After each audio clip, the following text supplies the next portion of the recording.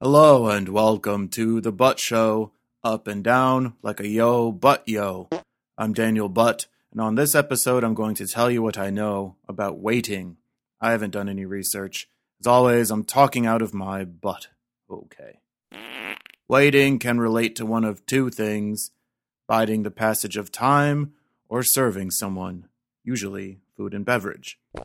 Getting that first one out of the way, to wait is simply to patiently allow time to pass until the arrival of something anticipated. People wait for movies and music to be released. People wait in line to purchase the new iPhone.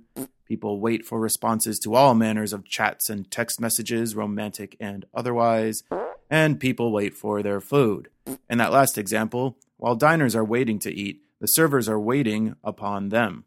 For this reason, the servers are often also called waiters. To wait upon someone is to give them what they request, and that doesn't have to be something they put in their mouth. It can also be a massage or some other pampering, and this is the origin of the phrase, wait on hand and foot.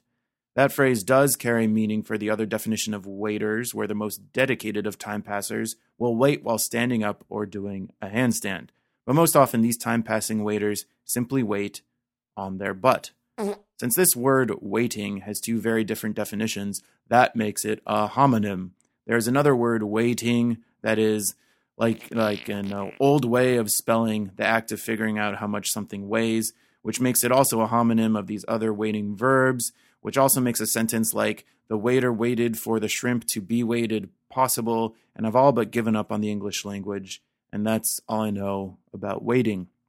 This episode of The Butt Show was produced by me, Daniel Butt, with additional help from Thad Snatch. To submit a topic for a future episode or to listen to previous episodes, go to thebuttshow.com.